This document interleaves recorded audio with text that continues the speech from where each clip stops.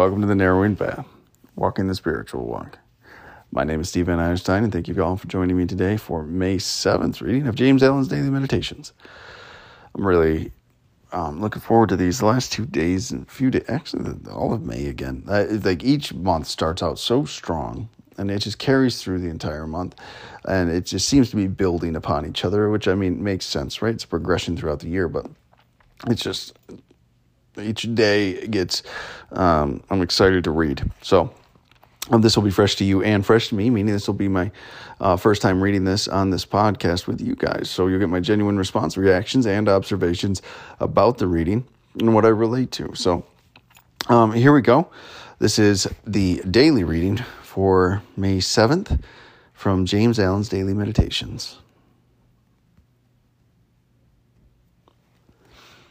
When Christ is disputed about, Christ is lost. It is no less selfish and sinful to cling to opinion than to cling to impure desire. Knowing this, the good man gives up himself unreservedly to the spirit of love, and dwells in love towards all, contending with none, condemning none, hating none, but loving all, seeing behind their opinions, their creeds, and their sins into their striving, suffering, and sorrowing hearts. He that loveth his life shall lose it.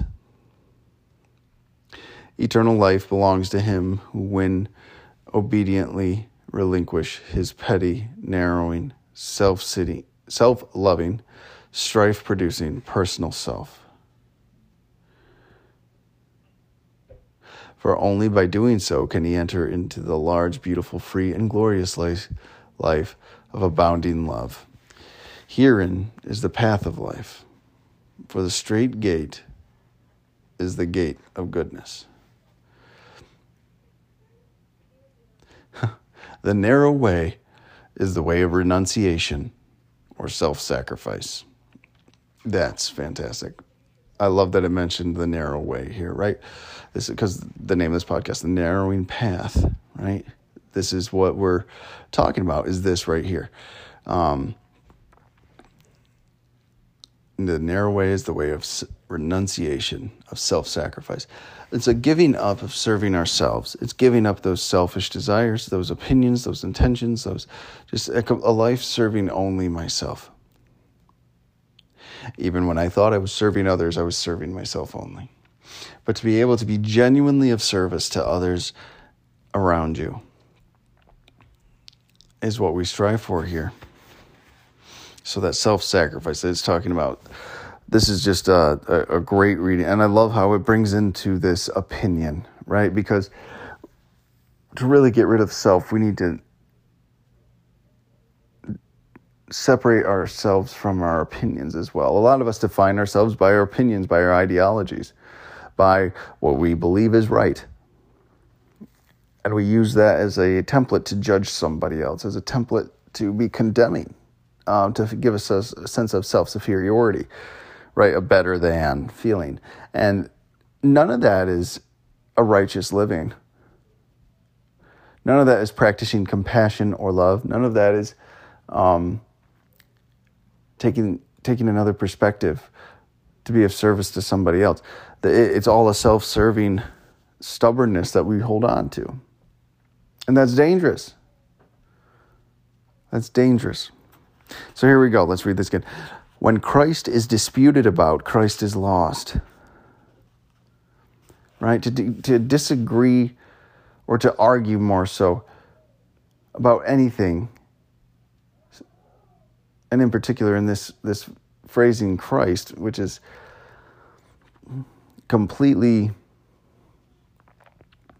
self-defeating,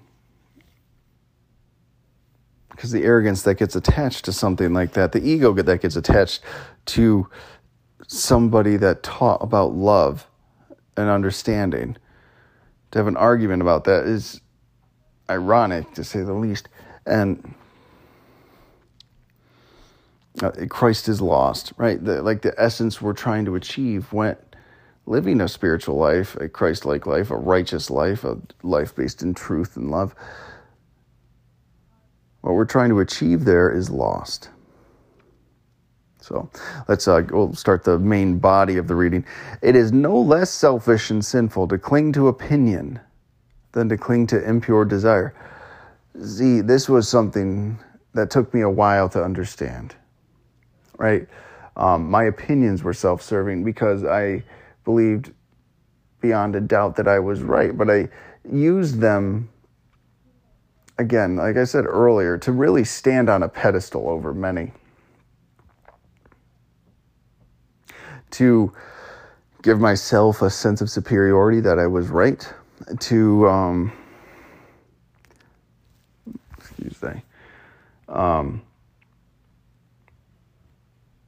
define myself by these opinions as well. I think my way was the only right way. And in defiance of or anybody that stands against my opinion or in contradiction to my opinion is no longer, or I interpret them as being against me, right? I define myself. Oh my goodness, excuse me, it snuck up on me, by my opinion. And James Allen's saying here to hold on to those opinions, to fight against others for the right to say that I was correct, is just as sinful as desire, as lust to covet something. He goes on to say, knowing this, the good man gives up himself unreservedly to the spirit of love. Meaning, we practice love first and foremost and always. No matter who, no matter about what. We don't pick and choose where we want it to show up. We don't pick and choose what we think it should be about. We practice love for another human being, for another individual, for anything. And dwells in love towards all, contending with none, condemning none, hating none, but loving all.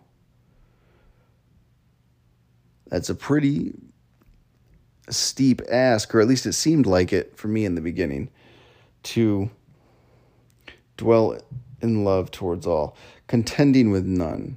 So disagreeing with none, judging, like condemning none, like not putting anyone down and judging people to be less than yourself, and hating none, despising somebody, right? Like to actually hold resentment towards somebody, but loving all.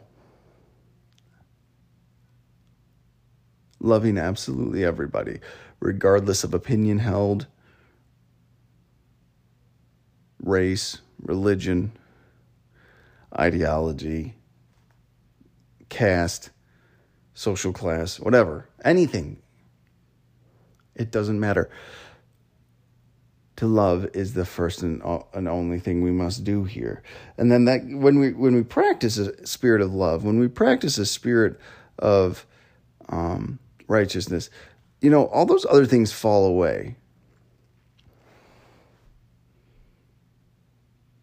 And there's a lot of freedom in that, because we're not using our mind to solely serve ourselves anymore. And that obsession with reputation can be discarded. He goes on to finish that one with, seeing behind their opinions, their creeds, and their sins into their striving, suffering, and sorrowing hearts. He that loveth his life shall lose it. This is just talking about people that are still serving themselves, people that serve their own will only, what their own desires steer them to do, their own striving, suffering, and sorrowing, which drives their opinions, their beliefs, and their sins, right? Like, because that's what's going on behind the sins that we see, behind the opinions and the belief systems that we see a person hold. There's reasonings for that especially when they're living a self-serving life still. And it's based in striving and suffering and sorrowing. And that quote he puts there, I'm guessing it's a quote from the Bible or some other religious text. He that loveth his life shall lose it. If that wasn't my story before I got sober, I wanted to keep everything. I wanted it to be just how I envisioned it, right? Like, and I loved the life I had pictured in my head, but I couldn't get there. Well, because it was insane, right? Like, there's a problem with the way I know how to live. So he that loveth his life shall lose it.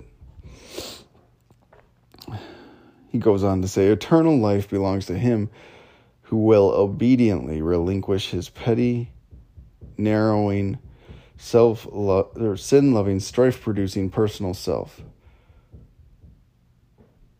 That's a pretty steep order right there. Will obediently relinquish his petty, narrowing, sin-loving, strife-producing personal self. So it's just all of those things and all of the things that they result in. Because the reality is, when you're living a life serving self, there is never peace and contentment. You are constantly using external things to adjust to your own internal state. You're never actually doing the work to adjust your internal state to be suited towards the world.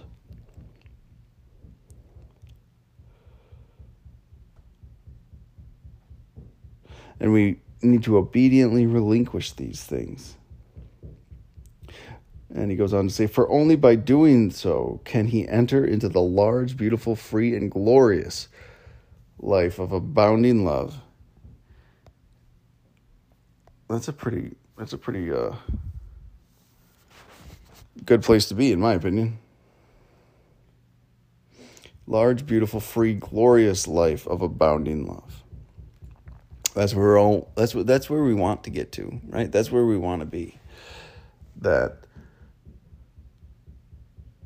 large, beautiful, free, glorious life of abounding love. Sounds like a beautiful place to reside.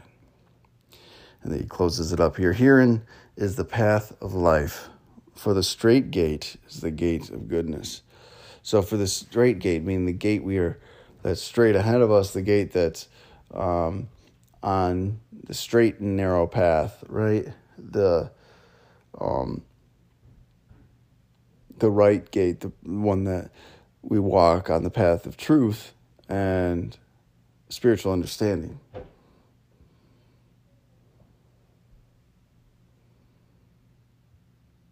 That is the gate of goodness. Now, this is the last line here. The narrow way is the way of renunciation and self-sacrifice, right? So when we sacrifice all of the selfishness, the self-seeking lifestyles that we use to validate our own existence, to seek pleasure, to serve ourselves and only ourselves, that is the narrow way. That is the way that we talk about on this podcast. That gets us to a life beyond our wildest dreams of freedom and joy and love and steadfastness and truth. And it's a beautiful thing. So, all right, we're going to end it there. Thank y'all for joining me again today for the daily reading from James Allen. It's always a fantastic experience.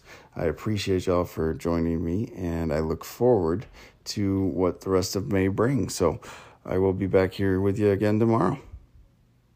Until next time, thanks.